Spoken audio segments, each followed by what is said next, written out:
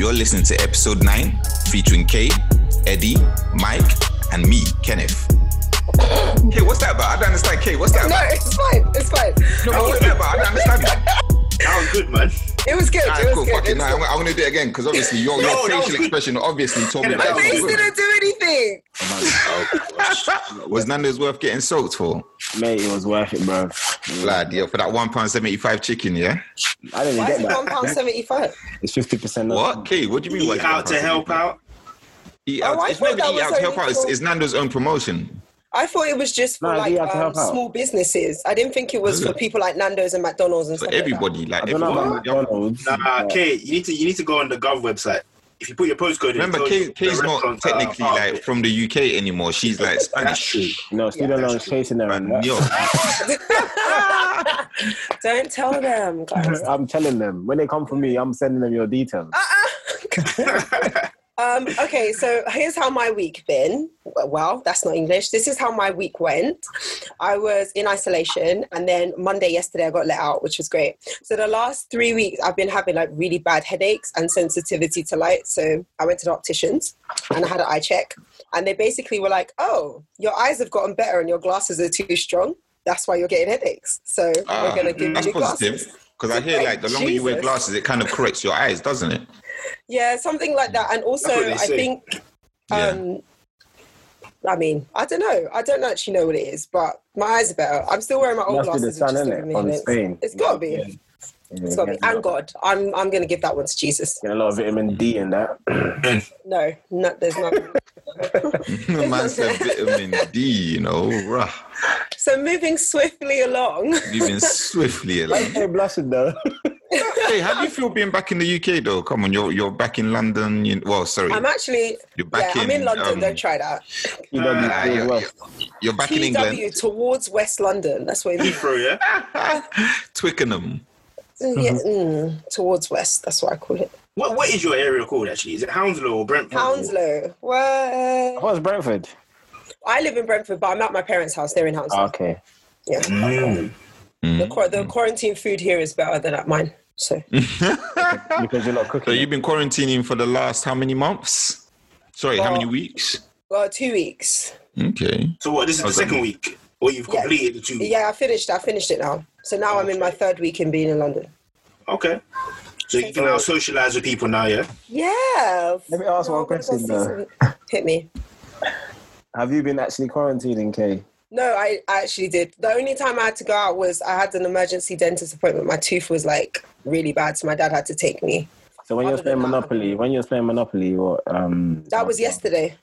Oh, is Okay, it? you've not been social. You're meant to be isolating by yourself. I was isolating. I was locked in the back apartment. She was in the garden also. So how did you do? So who were you playing Monopoly with? Because it The wasn't virtual from what I the saw. quarantine ended, and then my sister, obviously it was my sister's 30th birthday, so Oke came and Jess came. Okay. Jess is a sister as well. No, but she might as basically well be. though, aren't them lot attached at the hip? Yeah, exactly. They basically they're the them same was. person. Lord. So this week's episode. Remember when? Wait, Oh, go on. just to bring something random up. Remember when you thought you could beat OK in a race? Do we need to talk about that? I swear she Yes, beat you as we well, do. Kenneth. Yeah, I've got let's the talk video, about it. bro. Nah, don't get twisted. She Hold on, never I've beat got me. it. She did Don't beat get you. it twisted. She She did never beat beat me. I left her in the win. She thought she was flew. bad though. What, is she a sprinter? I've got the video. No, not even. No. She did rowing at school. She's just a lot smaller than Kay. Wow. No, like shorter, low center of gravity. Do you know what I mean? Yeah, but I've got longer legs, so technically I've got a wider... Yeah, but come on. You still Technically, need to you have lost. that stride. You know, like how Usain Bolt, he strides quite quickly because Yeah. he's tall. But you don't I have that. have to get into my stride. That's one of those things. It takes me time to get into it. It's not something that just, off the gate, I'm pretty... Yeah. Did you say stick to netball? Yeah. So what? High acceleration Yeah. or top speed? What's your I think it's accelerate. We had to do a fitness test for me to be able to play basketball in Spain. And basically I start off really slow and then my heart rate and everything just like speeds up. It's like supposedly how athletes do it. Like I have a really low heart rate. It's like really bad. Like if I was sleeping and you didn't know, Like people would think that I was dead. Like that's how bad it is. So when I start running and stuff, it accelerates. But to get to that point is the problem. Yeah, like it's not a quick thing. So yeah, by the second quarter, that's when I'm really good to go. That first quarter is dead for me. Like I'm not doing anything. That's not acceleration, then, is it? That's more so your stamina, endurance. Yeah, you're probably right. I mean, I don't know the medical terms for these things. I'm not a doctor. Okay, so moving on to doctors and medicine. This week, I wanted to talk about mental health. The reason why I wanted to talk about it was while I was in quarantine, isolation, I started to have like quite big mood swings. And I kind of thought it was, I'm just a bit, I'm just a bit tired. But I started reading into it and I spoke to my doctor and stuff, and they were just like, you're really stressed. And I said, I'm not stressed. I don't get stressed, which is something that my parents have said since I was a kid.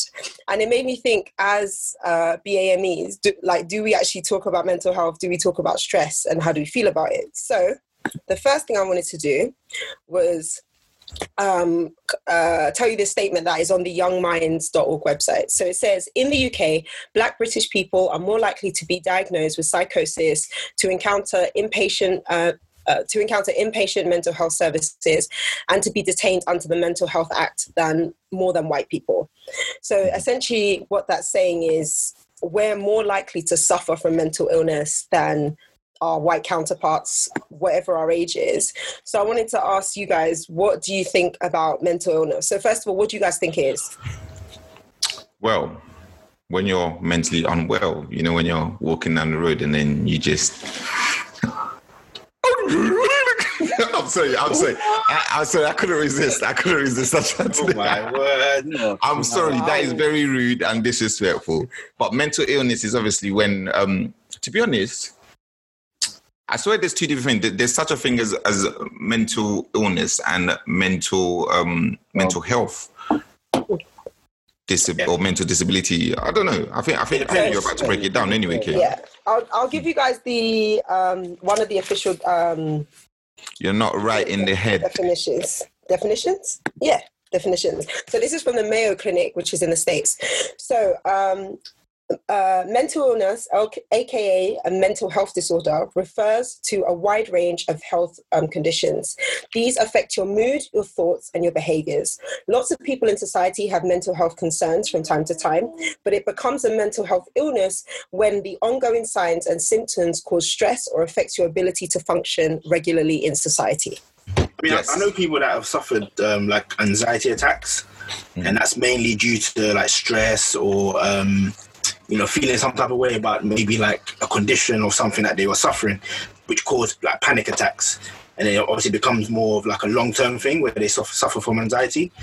So, for example, like one of my uncles, like he's got arthritis.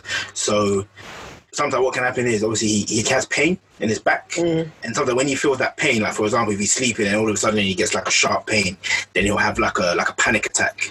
And then he'll just get up and he'll see sweating, and he's looking for something to just sort of ease the anxiety and find comfort in something. So that's my like example of experience.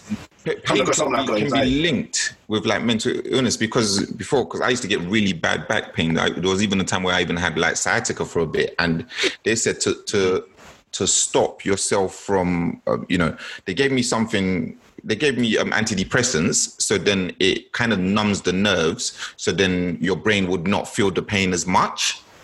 But it's like those two things you wouldn't think were linked. But then it's funny you say that because he was feeling pain, and then it was linked to his mental health. Yeah, which is quite strange. So it's like the two are kind of interlinked. But then it's like it just comes down to how the body's wired, isn't it? It's true. Is PTSD a mental? Yeah. Yeah. Yes, it is. So I think, I've kind of suffered that. Obviously, when I was young, coming home from a late night, trying to move ladies and that, walking down the road. What? Walking down the road, there was a supervisor. Wait, that's how you got PTSD? Wait, let him finish his story now. What's wrong with you? Let's hear him out. Let's see. Go on. Why does... Anyway. Ask the question. You have to be linked with moving girls. Can you just let him land, please? I want to hear the story. Yeah, but that's let fine. I was 16 years old. I used to go out and try to talk to girls. Is that an issue? Is that all right with you, Kenneth? So finish your story. Finish your something story. else, mate. Let's something else. So basically, I was walking down the road. It was about 11 o'clock at night, I think. Yeah. And I saw a superbike coming up the road, innit? Superbike was coming fast and there was someone at the back of it.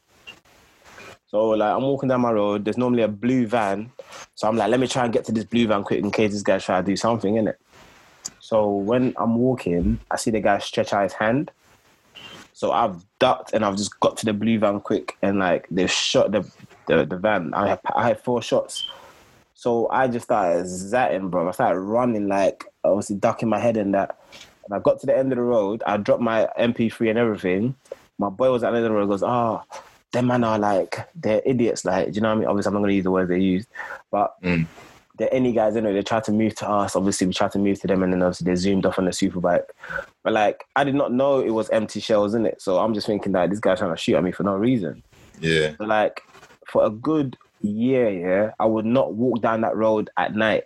And like, whenever I saw a superbike or anything in the night, like when I'm going home from wherever obviously I've been, I was just bare parallel. I would just be looking like, I would kind of like tense up and be ready to run or do something. Do you get what I mean? So it was a bit...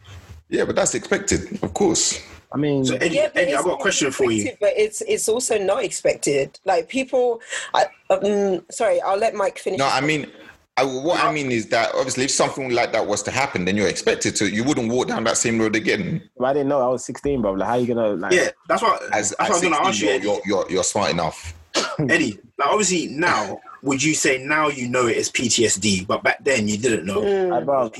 I knew about now I know it's PTSD because a lot of people are talking about it and you know people are talking about their stories. I'm like, right, okay. So normally the other thing that's like, I wouldn't think that's PTSD. Like, do you know what I mean? I'll just be like, yeah, it happened, cool. But I still tense up when certain situations happen, innit? Yeah. Did it affect you in like any? Did it affect you in any other like forms of your life? Like, work, did it affect you in your ability to perform? First of all, you're such a clown, you know that. First of all, he's trying to give you a heartfelt story, and you're just no, man. Allow it, bro. No, I'm joking. Yeah, no, obviously, I understand it. I did not get shot in it. Like it was empty shells. So the only thing it affected was when I'm going home at night by myself after like chilling with my boys and that. If I see, you know, a moving vehicle coming fast at me, I'm like apprehensive in it. And then at times as well, it changed my route home. So I started using the back route to go home to try to avoid any sort of altercation or any sort of like reoccurrence. So that's crazy. Yeah. No, it's dangerous. I mean, growing up. The thing is, I never told my mum, my brother, my sister, no one, because I felt like at the time when I was young, I felt like if I told them, they're gonna think that I'm into a gang and that's why I'm. Do you know what I mean? That they're gonna send you back to Ghana. No, but you are laughing. That's probably what happened. No, I wouldn't. No. You know these kind of things. Africans, they don't tend to believe in these kind of things. Well, that actually brings me to my next point. So the stigma around mental health. So I was speaking with my mum. My mum is a registered mental health nurse. She's been doing it for a very long time. Mental health disorders like psychosis disproportionately affect Black Africans because of a few things, but in her opinion, the 3 main things are: 1, we don't believe in stress as a thing. We don't believe in depression. We don't believe in anxiety. We don't even, and my parents are an example of that. This is not a mental health disorder, but I have dyslexia. My parents were told when I was at primary school, when I was at secondary school, when I was at college, they refused to believe it. They said she can read. She reads her Bible every day, so what are you talking about? and because of that, they would force me to read in front of the church. Like I would be the person who has to come out and read. And I have actual like anxiety about public speaking. People don't understand. Really? I start sweating. What? I have palpitations. Okay, I would never believe that. Exactly. You're like one of the best public speakers that I know. You must have overcome that big time. I had to learn to suppress that feeling. so those people that know me, I used to work for The Challenge, which worked with young people. Yeah. And one time I was a program leader, and part of that is at the beginning of it, you have to make a speech to like your 60 young people and your staff. When I tell you, Ola was there, Ola will tell you I was sweating. I had to change my shirt. I had a massive panic attack because although I stand and I give all these speeches and stuff, it takes me a while to gear myself up to do that. And all of a sudden it was like, you have to go do the speech. And I was like, wait, what? I have to do a speech. And what I ended up doing was getting my assistant PM to do a rap. I rapped in front of 60 young people. I can't even tell you. It started off with, my name is Kay and I'm your program leader. Like, it was rubbish. It was the worst rap I've ever done in my life. That's but worse than yeah, but in my head... What's the reaction from them, from the kids? I mean, at first, they all kind of looked at each other. And then I was like, clap your hands. And then they all started clapping. And they kind of got into it. And at the end, one of the young people came up to me and was like, are you okay? And I was like, yeah, I'm fine. She's like, what you did was crazy. Like, it's actually really brave. I could never do that. And I was like, yeah, in life, you just have to, do things that scare you. But my parents doing what they did forced me to be more outgoing than I would have been if they hadn't. Does that make sense? Yeah, and that is a type of... So they did the right thing in the end? Well, I don't know. I don't know. Well, they didn't know. That's a good question. I don't think they knew what they were doing. If like black people, Africans, Caribbeans, whoever, were more accepting of mental health, do you think there would be less cases of it? Yeah, so disproportionately, we suffer from psychosis. So psychosis is when you hear voices or you see things that aren't there. So my mom said that one of the things that happens is when people start to hear that, especially if you're in the Christian community, they'll tell you to pray. Hey, demon. They'll say that there's a demon and we'll cast it out. Demon. The dopey comes for me. Exactly. and or otherwise what you'll do is you won't tell anyone because you're afraid of what your family members might say, what your church might say, what your work people might say. Absolutely. And it causes you to go into a deeper depression. Everybody in themselves knows what it feels like to feel good and to feel bad. And when you start to feel bad, if you don't, I want to say explore, but it's more talk about it or tell somebody about it, that thing just it gets bigger and bigger and bigger until you can't control it and you can't stop it, you can't help it. And that's the point where we see a lot of young black boys especially end up in certain situations. So one of the things that disproportionately affects us is the criminal justice system.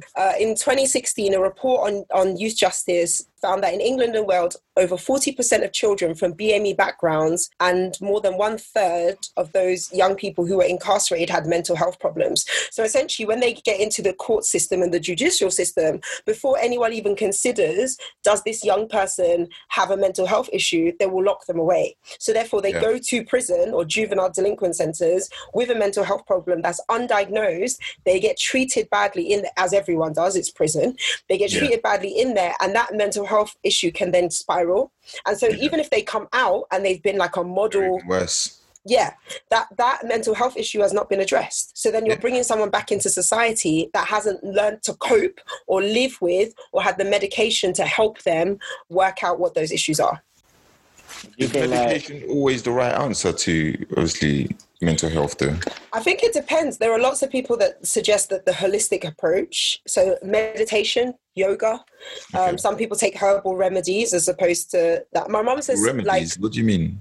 So like some people will take like aloe vera with something and something and something, and it's like they'll smell it and that the smell of it soothes their senses. What about like essential oils as well? I've heard essential oils. That kind of stuff. So just like relaxing yourself. So my mom says for her, she prays in the morning, and when she prays, she feels more relaxed. Like a form of meditation. Like a form of meditation. So everybody has their own thing that, like, when you're stressed, some people go to the gym and they just work out all that. Weed. Yeah, I go to the gym. That's me. But obviously, people like Eddie and that, they'll smoke weed. What? Yeah, Eddie, you smoke weed? Eddie's a Rasta, right? He's a proper... Do you really? Do you know what Kenneth is? What? Kenneth is stereotyping because I've got dreadlocks. I'm not gonna lie, the other day I saw someone and I thought it was Eddie. I nearly collapsed. I swear to God. He saw someone with a black guy and I said to him, if a white person said that, you would deem him racist. That's true. No, because the person actually looked like you. He did not look like me. Did he have dreads? He looked like Or locks? Did he have locks or dreads? You saw the video, Mike. Oh, that one. He looked like Eddie. Nah, you don't Had the think same stature, everything. Nah, it didn't look like him, man. The guy was chunky, bro. I'm not chunky, bro. I mean, you do have a bit of a belly. I had. Nah, you. Oh, you've been working out, yeah. No. I just been sitting there and it's quarantining like you. Anyway, one of the other reasons. Oh, go on. I was going to say one of the other reasons. Videos, and then the guy was talking there at the BBC. On BBC, he was saying, the lady was saying, obviously, due to living in the ghettos and the environment, it plays a major part in mental health as well. Yeah. So I think. So that same thing applies in the UK. So they did another study on social and economic inequalities, and it said that the I said that right. The BAME communities are faced with disadvantages in society, like poverty, poorer education, higher unemployment numbers, and more contact with the judicial system, which means that they're facing more stresses and more pressures on their lives. So, for example, among 16 to 24-year-olds, unemployment were raised higher for Black people by 26%, whereas the white counterparts were 11%, Pakistani and Bangladeshi were 23%. So therefore, why would you not assume that young Black people, male or female, are more stressed, have more social pressures on life? They probably have more issues that they're dealing with, so their housing isn't adequate, and they're trying to move out of that situation, but they're not getting the education that they should be receiving, whereas a friend who lives maybe a borough over is getting that education and is able to move themselves out of poverty. I think overcrowding in the houses as well doesn't help as well. Yeah, being on top of your siblings and your parents, it can be very crazy. Aunties and uncles sometimes as well. You could say the same for like the Indian community as well, because they tend to be overcrowded in their houses, obviously by choice. I mean, let's not say that. Allegedly by choice. Allegedly by choice. Yeah. Yeah, obviously. But the one thing that we do have in common in terms of with the Indian and Asian the Asian community is Indian and Asian. we consistently have higher rates of poverty with them. So we're all kind of lumped together, as well as when we do get jobs, Black people for the most part are paid on average less. And obviously women are paid on average less than that. And homelessness affects BAME at a rate of 37%. So therefore, in terms of our social status, we already have those pressures that we're dealing with. Then on top of that, you want to add your community pressures or your cultural pressures, then the injustices with the criminal justice system. And if you don't even face that, the number one issue that faces BAMEs and to do with their mental health is racism and discrimination. So research suggests... Oh, go on. No, I was going to say, are they getting underpaid because they're not getting the top jobs? Is that what you mean? Or no, I think they're just being underpaid because they're people of colour. Just in general, we're paid. I could go for a job and it could be advertised at 30k, but because they see me, I've got the credentials, and they want to hire me, they're going to offer it to me for 25k. Yeah, and then it's up to you to negotiate. So the issue with that is, I don't think as a people, I don't think whether that's Black or... Well, actually, I think BAMEs are not taught the art of negotiation. So when I got my job... No, I generally think that. Like, you're not taught it in school as much as someone else is. My parents didn't really negotiate. You're kind of told, you do what I say, and there's no back and forth. We don't get to discuss it. Even when you think about when you go to church, you're not discussing in Sunday school. They're like, this is what happens. Whereas if you go to like my white counterparts and stuff, when I went to holiday clubs or when I went horse riding with them, there's this negotiation that goes on. The conversation isn't one-sided because that's the adult or that's the person in charge. There is but I would like to do it this way. And they're like, well, why would you like to do it this way? This is why I would like to do it this way. Tell me when you had a conversation when you were younger with your parents where you negotiated with them. Was it negotiation? Was it, why are you talking? True. Exactly. So, and because we're not taught that, when we go into the working world, we don't do that. So if we don't do it from like when you first start your first job, when you get into your third or fourth job, are you going to do it then? unless you're someone who's actually picked that up and like you kind of listen to the people around you, you're like, oh, like you really shouldn't. Well, that's how you normally learn, to be honest. They definitely didn't teach it in schools. Basically, racism and discrimination accounts for a large proportion of why Black people suffer from psychosis and depression. If you think about the stressful situation that you're put under and the negative effect that racism and discrimination has on you. And for me, I know what I learned about the slave trade, I learned about it at school. And the weight that I felt from learning about it made me feel some type of way.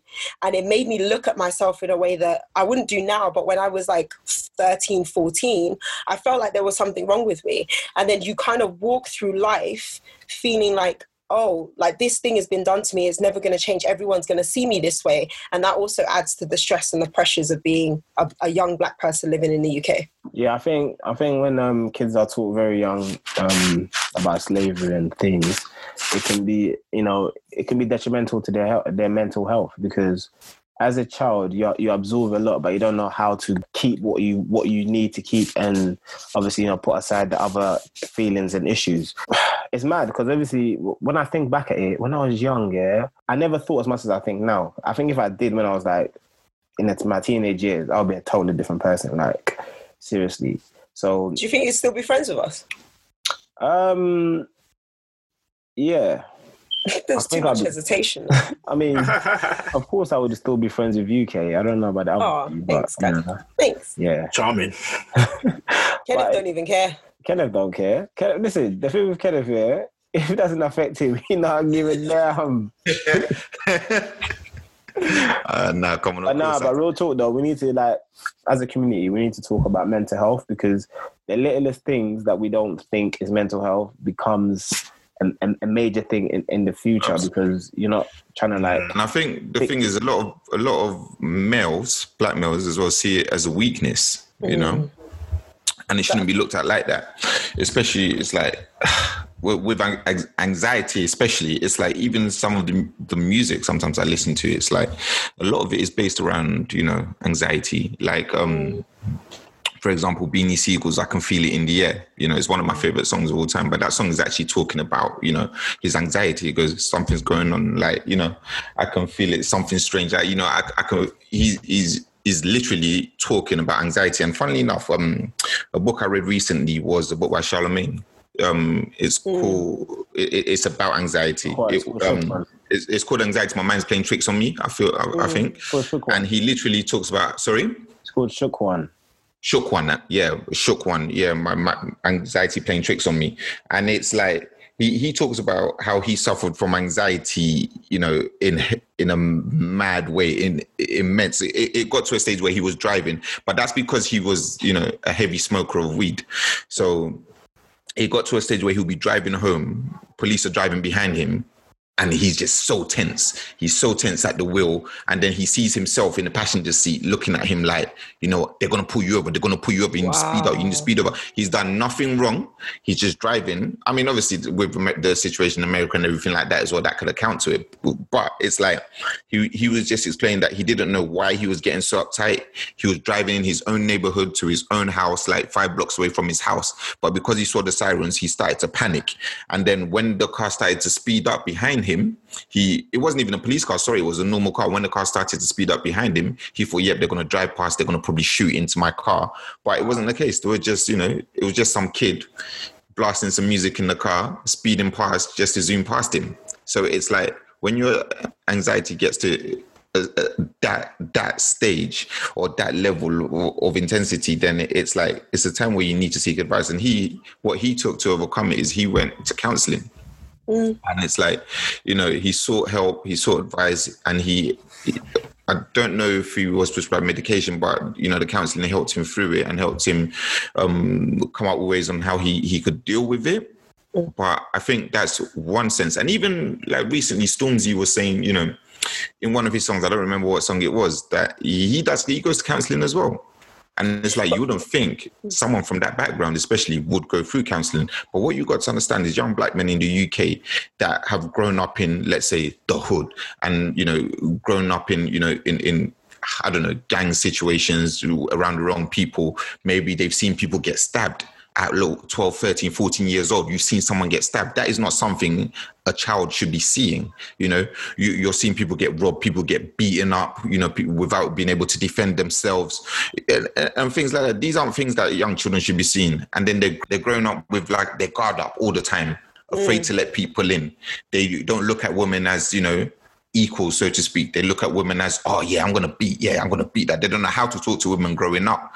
It's like, hey, I'm sure you've been walking down the road and you see some 14, 15-year-old try to talk to you and you're thinking, hold on, I'm a big woman. Like, you're a child.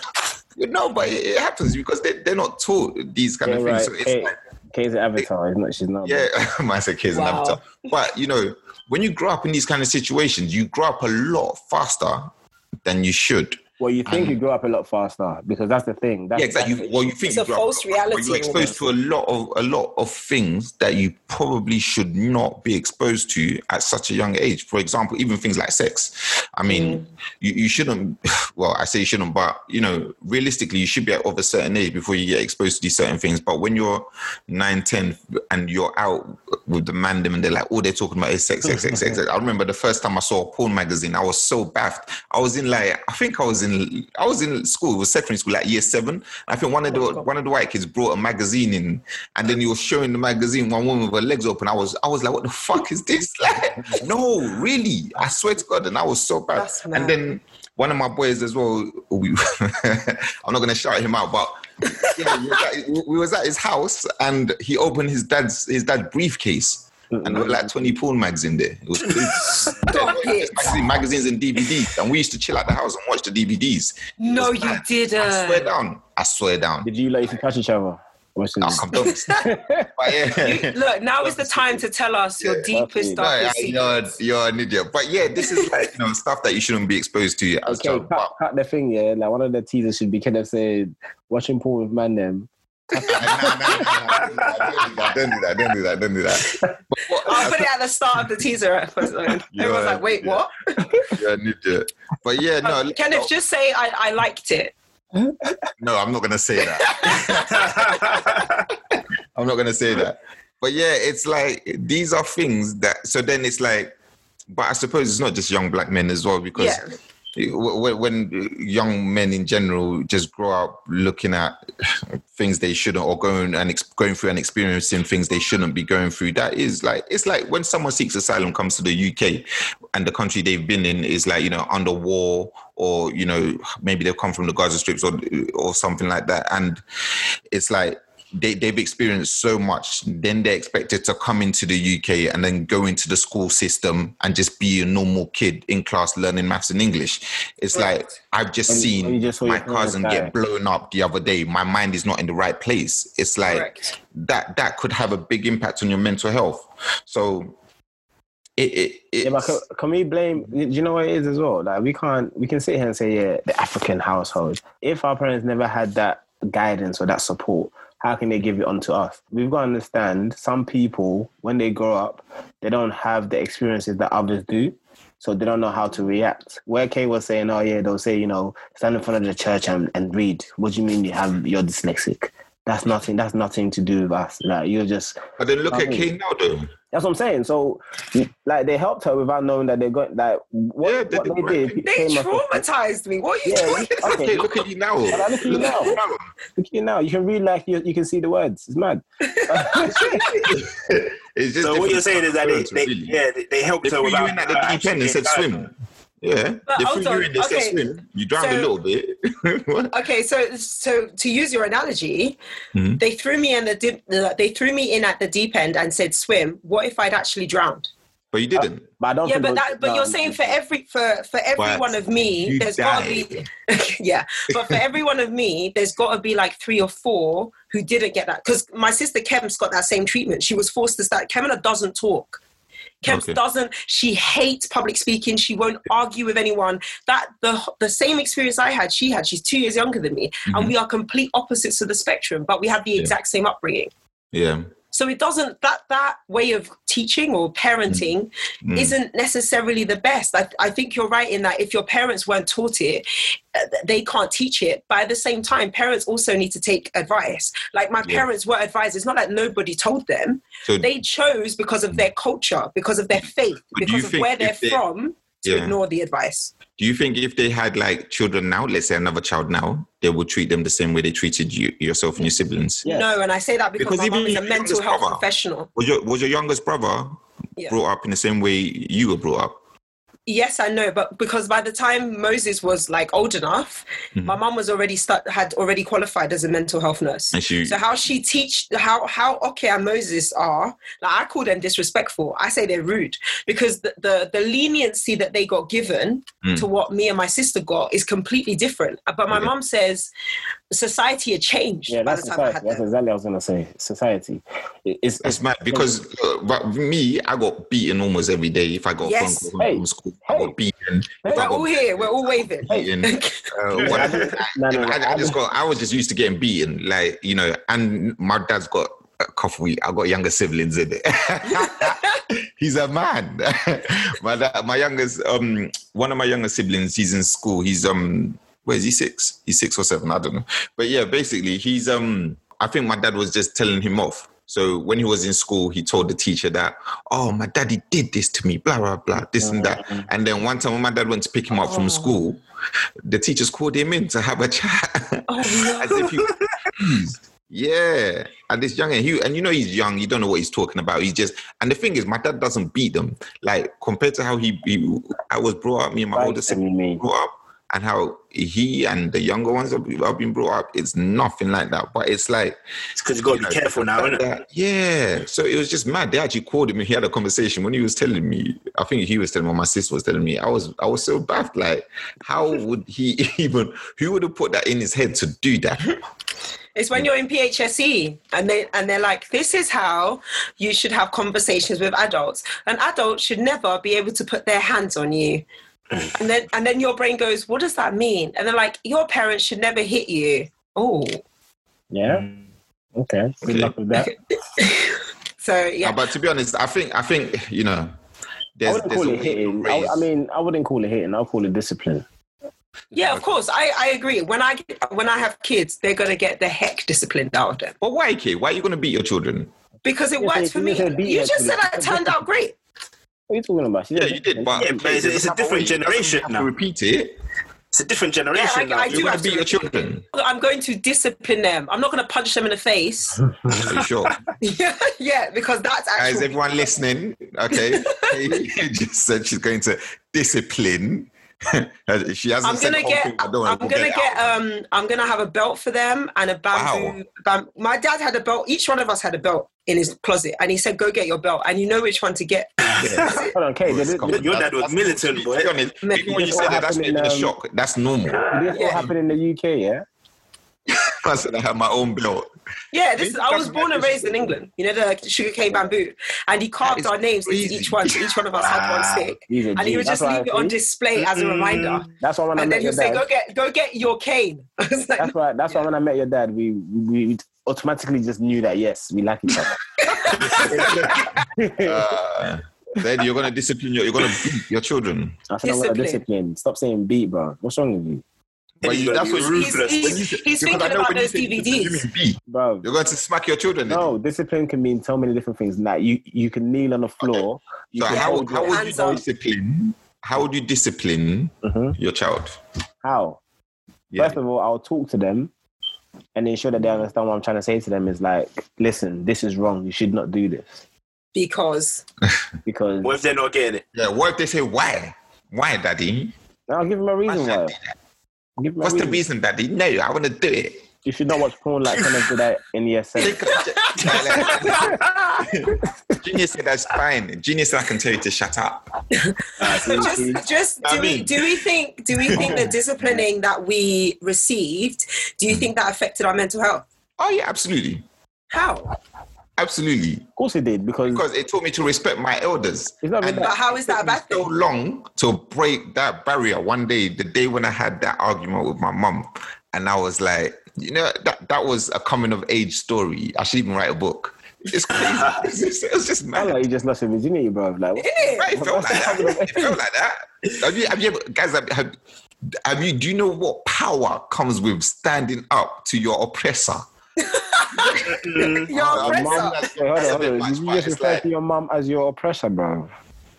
For a stage of my life, it felt like that. I'm not gonna lie. Wow. But no, obviously, come on, everything's blessed now. But it's like, I was so scared of my parents. I think you can concur. Do you see what I mean? Yeah. So it's like anything you do, you'd think twice. I think that does affect your. But did you? But I don't know if that's a negative thing for me. I feel like that turns into respect, and also like it's like I said, I wanted to go out during quarantine, and my dad said, "Go out where?" that level of respect and fear. At this your big age, you're still scared of your dad.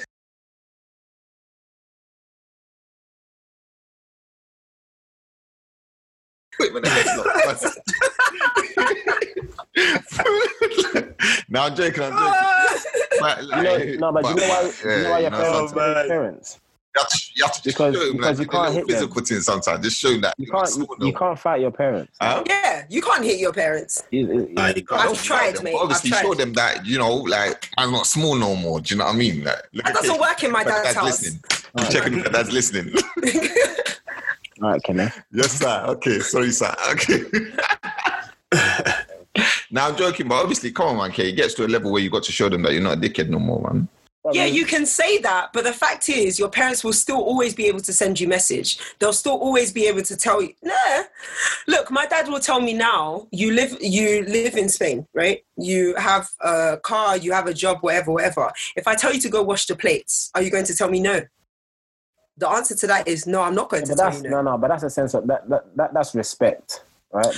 But there's still a level of fear there, because I can say no and I'll still be afraid. So wait, you're going to come back to the house where your siblings have left their plates in the sink and you're expected to wash those plates? Yeah, that's what I was arguing about this whole time. And then my dad conked me. What, at your age? Wait. Oh my gosh. As I'm being abused. Kenneth is acting right now. I've been to Kenneth's house. Yeah, well, when he's living with his parents, and he does the dishes. Don't. Obviously, come on. Do you know what? Because I feel bad for him. The guy's old and all this and that. Just because you have the power doesn't mean you need to use it all the time. That's not old though, man. He's not. He's getting there. He's like, he's pushing 70 now, I think. Oh, my dad is 70. I don't even know how old he is exactly, but he's getting there. He dyes his hair, basically. My dad is 74, blood, so he's... See? That's what I'm saying. Yeah, these guys are old. I just do it for him because it just is what it is. Like, do you know what I mean? It's just... Mike, did your dad used to be? Right. No, but then when he gets to the stage, you think like, oh, why would my mum did? It's mine now. Hold on, your mum beat you, but your dad never beat you. Nah, he didn't beat me, nah. Is it? Nah, man. But I didn't really live with him like that, though. I think they kind of took turns. There was years where it was my mum. And then it split when it was some few years it was my dad. Then it flipped back some few years it was my mum. And then that's when obviously I did the Hulk smash thing. And then boom. He was moving from plantation to plantation. Plantation to plantation. Okay, so sorry. I was just going to say, how can we as a community support one another? I think, to be honest, I think the best way to support someone with mental health is talking. I don't know if you guys saw the campaigns that were going on recently. It's like, just sometimes pick up the phone, call your friend, ask them how they are. Because you never know, they could be in a low place. Especially if it's someone like, I don't know, lives by themselves or is alone majority of the time. I mean, sometimes not everybody can handle being alone. So it's like, it's always good to give someone a call, just give them a conversation, because you don't know how much that does for a person. You'll remember this. I had a whole freak out. I don't want to call it a freak out because I feel like that diminishes what the situation was. But essentially, after I moved to Spain, I was feeling really isolated and really just alone, and I felt like my friends didn't really understand. Like, no one had called me, no one had texted me, no one had checked on me. And I remember, I think I left a voice note in our Unifam group, and I just kind of went off, right? And I kind of left it as do you know what? I said what I said, and then we'll just leave it as that. And then I just got a barrage of phone calls and messages, and Aaron was on the phone with me for 3 hours. Yeah. And he was just look, no one's expecting you to like figure it all out. No one's expecting you to like know all the answers. Like you can like freak out. Everyone does it. It's okay. But can you just call someone and freak out? Can you not do it on a voice note so everyone feels like something bad's going to happen? And I think after that situation, my mind kind of went to like, oh, my friends are a support system. Yeah. My friends are people that I can like tell I'm not okay and I don't know how to deal with it. Yeah. And then together as a team, we'll figure it out. And I don't know if everybody has that. I don't know if everybody feels that they've got somebody or a group of people to have that conversation with. So that's something that you guys did for me that I didn't realize that like I was freaking out. And then I was like, oh, okay, no, this is an actual thing. Because sometimes it's okay not to be okay, you know? Like sometimes you might just be sitting there just feeling like shit, you know, my life ain't right or my life ain't where it's supposed to be right now. And then if you keep thinking like that, just letting it build up, soon it's going to lead yourself into depression. You're going to lead yourself into depression. So it's like, and a lot of people do that. A lot of people set themselves targets that are not unrealistic, but because they see like social media doesn't help. Like when I'm 30, I want to be married. I want to have the house. I want to have the kids, all this and that. They get to 29 and it's like, oh shit, no boyfriend, like no savings, like no babies. House. Like, shit, I got no garden. I keep telling you guys, I ain't got a garden. Okay, you in this garden, like, just put some fake grass on your balcony, you'll be fine. Like, do you know what I mean? But it's like, you know, it's a lot of people do that, and then when it gets to the stage where they don't achieve that, it's like, what now? Like, shit, is my life even worth living? It took me to get up until like 30 years old before things started going right for me. Like, I never had good credit, you know? Okay, fair enough, I was in a relationship, but it's like everything kind of took time to come into place, and everybody's time is different. As they say, it's like God's timing, you know? So if I used to always set myself a target like, boom, 18. Remember, I went uni when I was 18. I was very young. So I thought stop saying that. So did I. We all did that. Like you were 16. You know, like 19, 20. I was 17. I was 18. I was 17 going on 18. I was 17 when I was doing the application.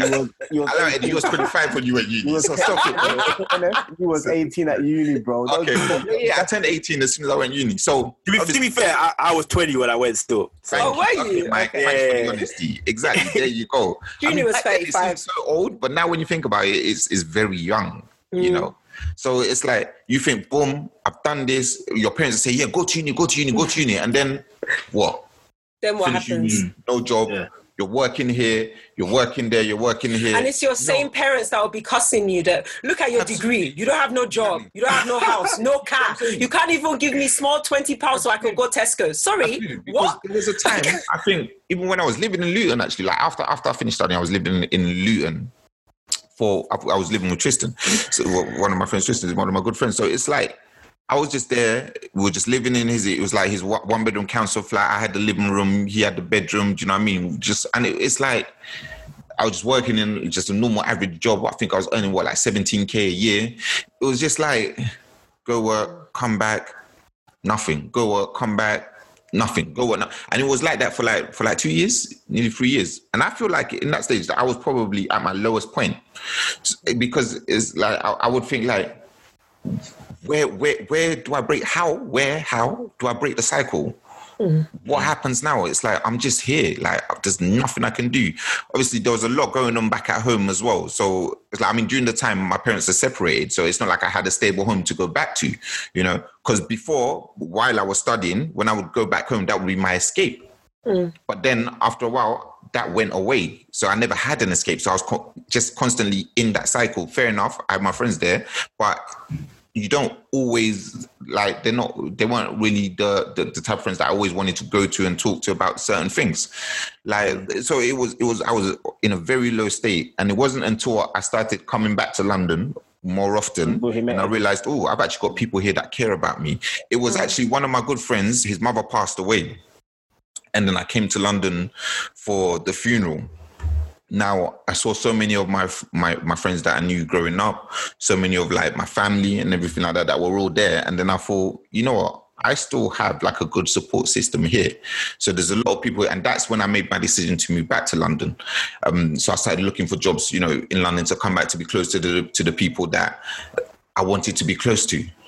And that's when I feel like my life started to change, you know. So it's like you need those people around you. And if you're just stuck in a certain place, like for a set amount of time for so long, it's like, in essence, being in a jail cell. And it's not good. It's not good. Even Tristan moved back to London as well. And I'm sure he'll tell you exactly the same thing. Once he moved back and he was around his family, his friends and everything like that, his life started to change for the better. So it's difficult when you're stuck, when you find yourself stuck in a cycle and you don't see a way out, you don't see any progression, and you feel like you're doing the same thing constantly again, in a cycle, constantly. I've completely lost where I was going. How many times you got to say constantly?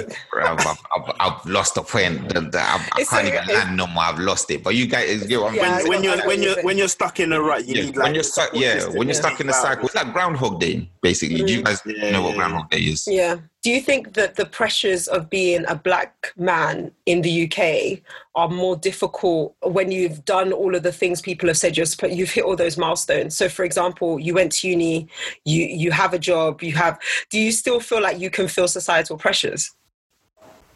Not really, you know, because I do believe that is the pressures of being a black man, black person, because that's what you've been brought up to achieve, like go uni, get a job, get married, etc., etc.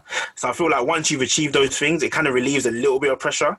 But then the problem now is you as an individual and how you motivate yourself to do more.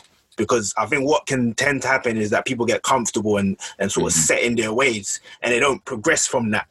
So you could go uni, come out, get girl, get married, and then you're like working and you're getting like, let's say 25k. But instead of you striving for more, you just settle for that one job and then you don't progress in life. So it's just a case of just you as an individual just pushing yourself and just going like striving for more. Yeah. No, absolutely. I feel like we focus so much on the salary of a position. Like we focus so much on the salary than the position that we do in terms of work. Like it's crazy. Whenever I hear people talk, all I hear is salary, this, that. Okay. Like, I was just using that as an example. Yeah. But again, it could be you're working for someone 9 to 5. Why don't you look at avenues to try and open up your own business? But that's not everyone's ambition. That's what I'm saying. It's not even that. No, it's not. But if everyone was working for themselves in the world, nothing will get done. No, of course. But obviously everyone, when you strive for more, everyone's always like, oh, I don't want to work for someone. And don't forget as well, when you have your own business, bro, that sometimes tips people over. Like some people can't handle that. Because some successful people have, unfortunately, you know, may have committed suicide because they couldn't handle the pressure of, you know. Yeah. So I think, to me, mental health affected me more so when I started to think about, I shouldn't have really done it, but I was comparing my lives to my brother's lives in Ghana. And even though they work hard... I said we've all done it. We all compare ourselves to other people, especially people you know. No, but obviously, okay, they're in a different continent. Human nature, innit? They're in a different continent. So, like, to the Africans that we are here, we are, you know, we're living the dream. We're making peas. We're doing this. We're picking the money off the money trees. That's it. Sending it back. So, like, and I used to always tell them, look, your living and your work is way more better than mine. Because you don't work for obviously you work for the business, which is a family business. You know, you're always constantly with family. You know what I mean? Like you're doing things as a family. Whereas me, I'm working for somebody. I get paid. They don't really care for my well-being as long as I can turn up to work on time and do my job and then, you know, don't steal the money and go home. You know what I mean? But when you're in a family, you can talk about things. Like I remember when I first heard my dad had a stroke here. I had never cried. Like last time I cried, I think was like when my grandma died when I was like 9, 10, and I was in Ghana. When I heard it, like I started bawling out. Like I was at work. You don't cry for like 20-something years, Eddie. Yeah, I started bawling out. I'm gonna see him later. Like, I had to call one of my friends, and one of my friends had to like comfort me, like, "Oh, it's fine," you know. And my friend had lost his mum and dad at a very young age before he turned 7 years old. Do you get what I mean? So sometimes it's those people that have gone through, a mad ordeal, and they're strong, because I see him as a strong individual, so I can rely on him. Not everybody you can talk to. Kenneth can come to me and talk to me about stuff, but he knows sometimes I'm not going to be as maybe, able to help him out than somebody that's been through, a situation. We all know somebody that had suicidal thoughts. Do you get what I mean? And I had to talk to him, and I had to constantly try to be around him as much as possible. Because to me, I can't understand why someone want to kill themselves, because I've never been in that frame of mind. But I had to just say, look, Eddie, stop being selfish. This guy's told you this. What are you going to do about it? How are you going to make it? It's more common than you think, though, especially amongst BAME men, to contemplate a suicide and even attempt it. And I think that's something that we never talk about either. Like especially if you come from faith or culture, they'll say it's either weakness or like, oh, you're going to go to hell if you do it. They don't actually attack the problem, why that person feels that way. They attack the person for having the feeling. And I don't know why we do that. That you could actually help with, You're right. Yeah, just pick up the phone. So what is it that, like, for example, white people are doing differently when it comes to mental health? That's a really good question. It's not necessarily that they're doing something differently, but the report that came out in 2020 basically stated that the mental health services discriminate against BAMEs. So you're more likely to, if you went to your doctor and told them, I'm not feeling quite well, they're less likely to refer you to mental health. They're more likely to refer you to mental health services. Funnily enough, you said that there's a woman I know, and she volunteers at a mental health home like once a week, every week, and basically she goes there, just helps them out, has a conversation with them, and she became close friends with one of the men that were there. And the thing is, this guy, he has like, he's very depressed. He always has like thoughts about killing himself and everything like that. But from her meeting up with him every time he feels like that, she says, give me a call. And every time he comes off the phone with her, he feels a lot better. And sometimes she goes to meet up with him. Maybe they go for a walk around the park, and then they feel good. But then obviously he got to a stage where she was working quite a lot and she couldn't do it more often. And then he got into such a bad state. She was like, she was like, I need to go and see him. And what he was expressing is that he's called, what's the place you call when you need someone to talk to? Samaritans. Yeah. He called Samaritans, and, he'll speak to them. I think they even referred him to go and have a meeting there. He went there, he had a meeting, and they just asked him a few questions, ticked a few boxes and said, you're fine, you're absolutely fine, you can go back home. And it's like, it was a case where he wasn't okay. He didn't know what to do, especially during obviously the whole lockdown situation, everything like that. And he was the type of person that needed to be out, needed to be around other people. But because he was isolated by himself for so long, he couldn't do it. So he ended up being taken into care. He was in the home. It's like they referred him to it's like a nice place where other people stay and everything like that. But then it's like he was there for 2 days and he left. He just self-discharged himself because he was like, he couldn't do it. It's like prison. He's just in there in the room by himself. They bring him his food. He's got nobody to talk to.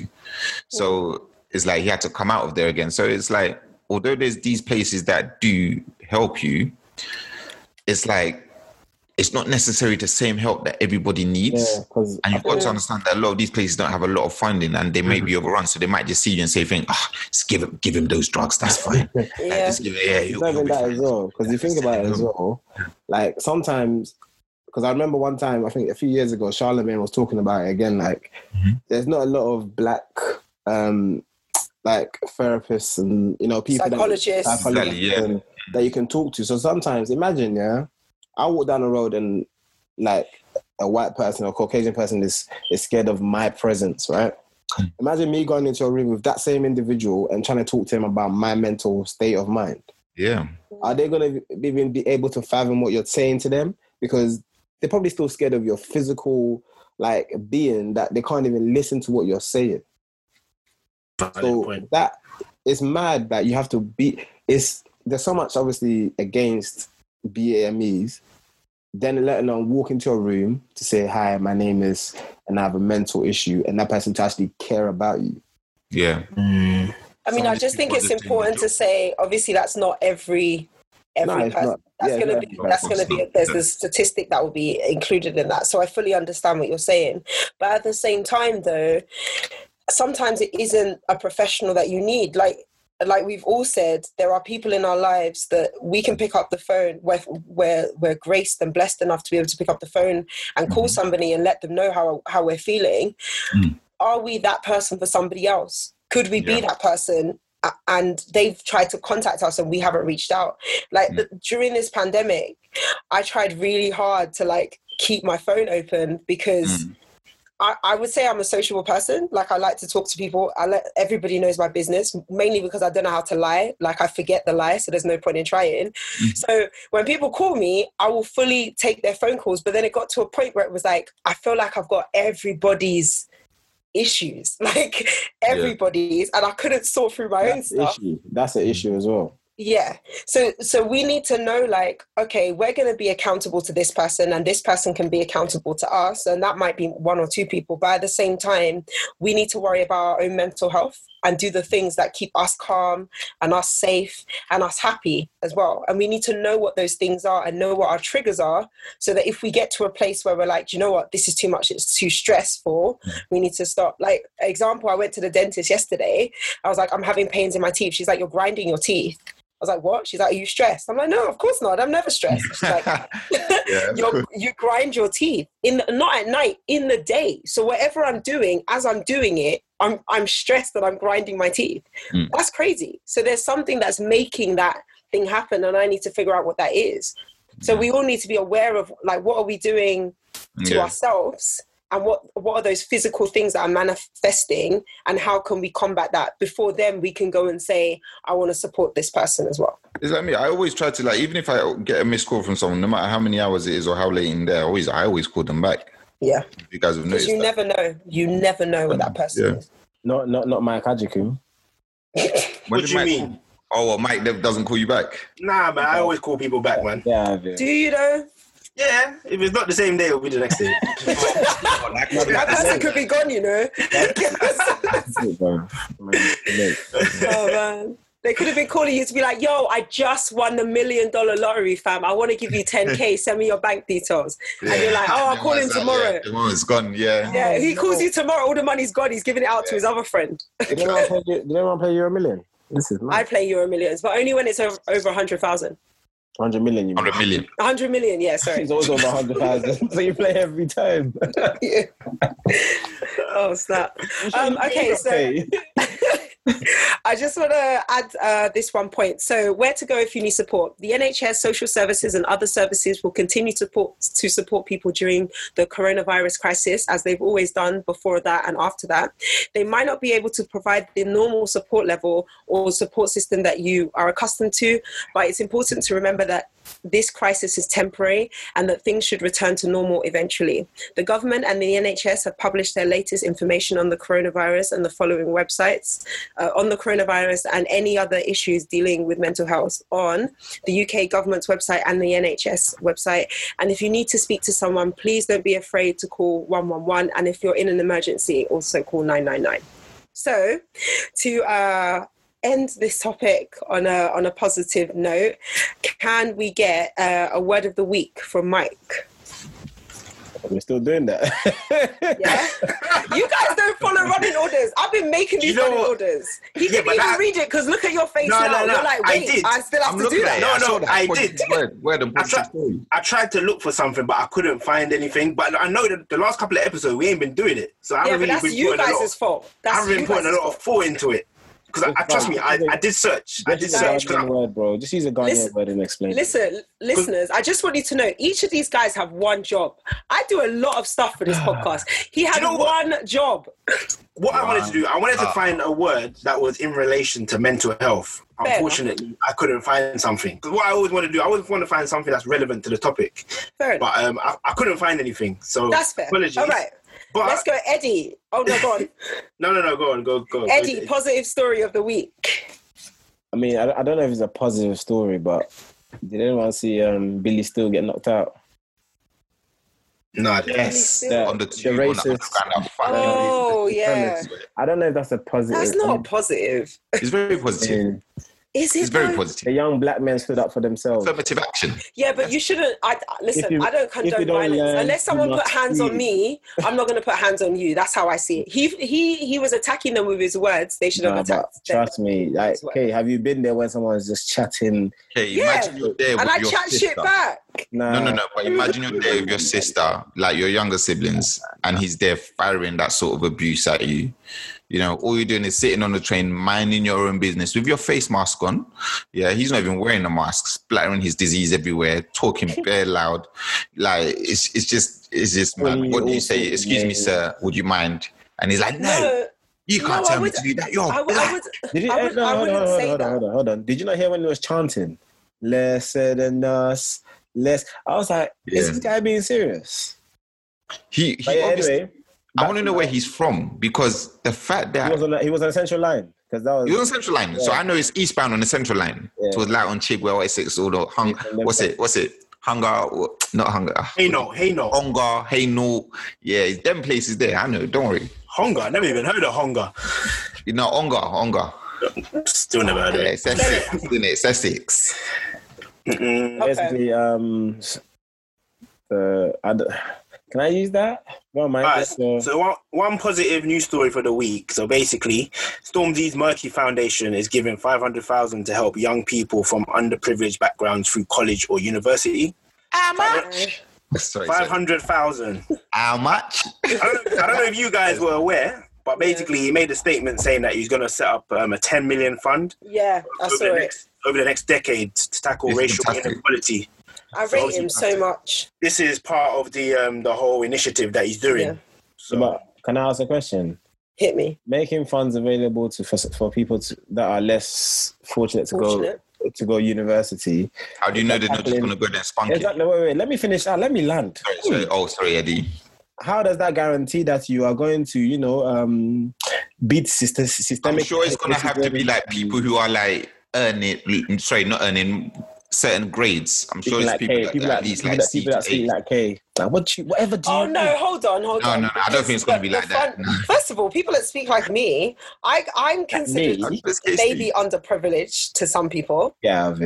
It doesn't really give you the full details as to how he's doing it. I'm sure it's done through, like, the young person would apply for an application process, and then there'll be a body of people that kind of put those applications together and decide. Hold on, going to Oxford or Cambridge does not guarantee you a job, does it? No, I wouldn't say it doesn't guarantee you. I think it gives you like an 80% chance. That's one of the top 10 unis in the world. Yeah, but if you're BAME, does that? I get it if you're of Caucasian background and you have a dad who's a CEO of somewhere or he knows somebody. Yeah. But let's say one of us went to Cambridge, right? From the standard background that we're from. It does not necessarily guarantee you a position. Obviously, you build links. Yeah, the circles you roll in are now different. Yeah, so it may not guarantee you the top job, but it's going to guarantee you a better job than someone who went to Bedfordshire. I'm sorry, but then what you set out to do is already failed. Because it takes time. It's not going to happen the first one or the second one or the third one. But what I'm saying is, at the end of the day, if you're going to use that, money, use it for good. Use it to, fair enough. Like, okay, I'm going to educate you lot, and then through that education, you're going to go back to whatever countries, Africa, whatever, Asia, and better that economy. See, I don't. Of course you don't. Yeah. That is a topic for another day. But thank you guys for joining us. Next time, we're going to be talking about what friendship means and what loyalty is. So that's what we're going to be recording on. Wait, what? Wait, whose turn is it next time? Me. It's me again. Oh, okay. What? Yeah. Okay, why are you doing 2 in a row? Oh, because people have missed me. I've actually seen it in the comments. People miss my voice, so... What comments? Comments in my head. No. It's been fun, people. That's that mental health. Go get checked out. Oh, well, Mike. I'm putting this in the bands group, I swear to God. Nah, don't do that, Eddie. Don't do that. I am. And that's this week's episode, guys. Don't forget to share your thoughts on our Instagram and Twitter. Links are always in the description below. Make sure you subscribe.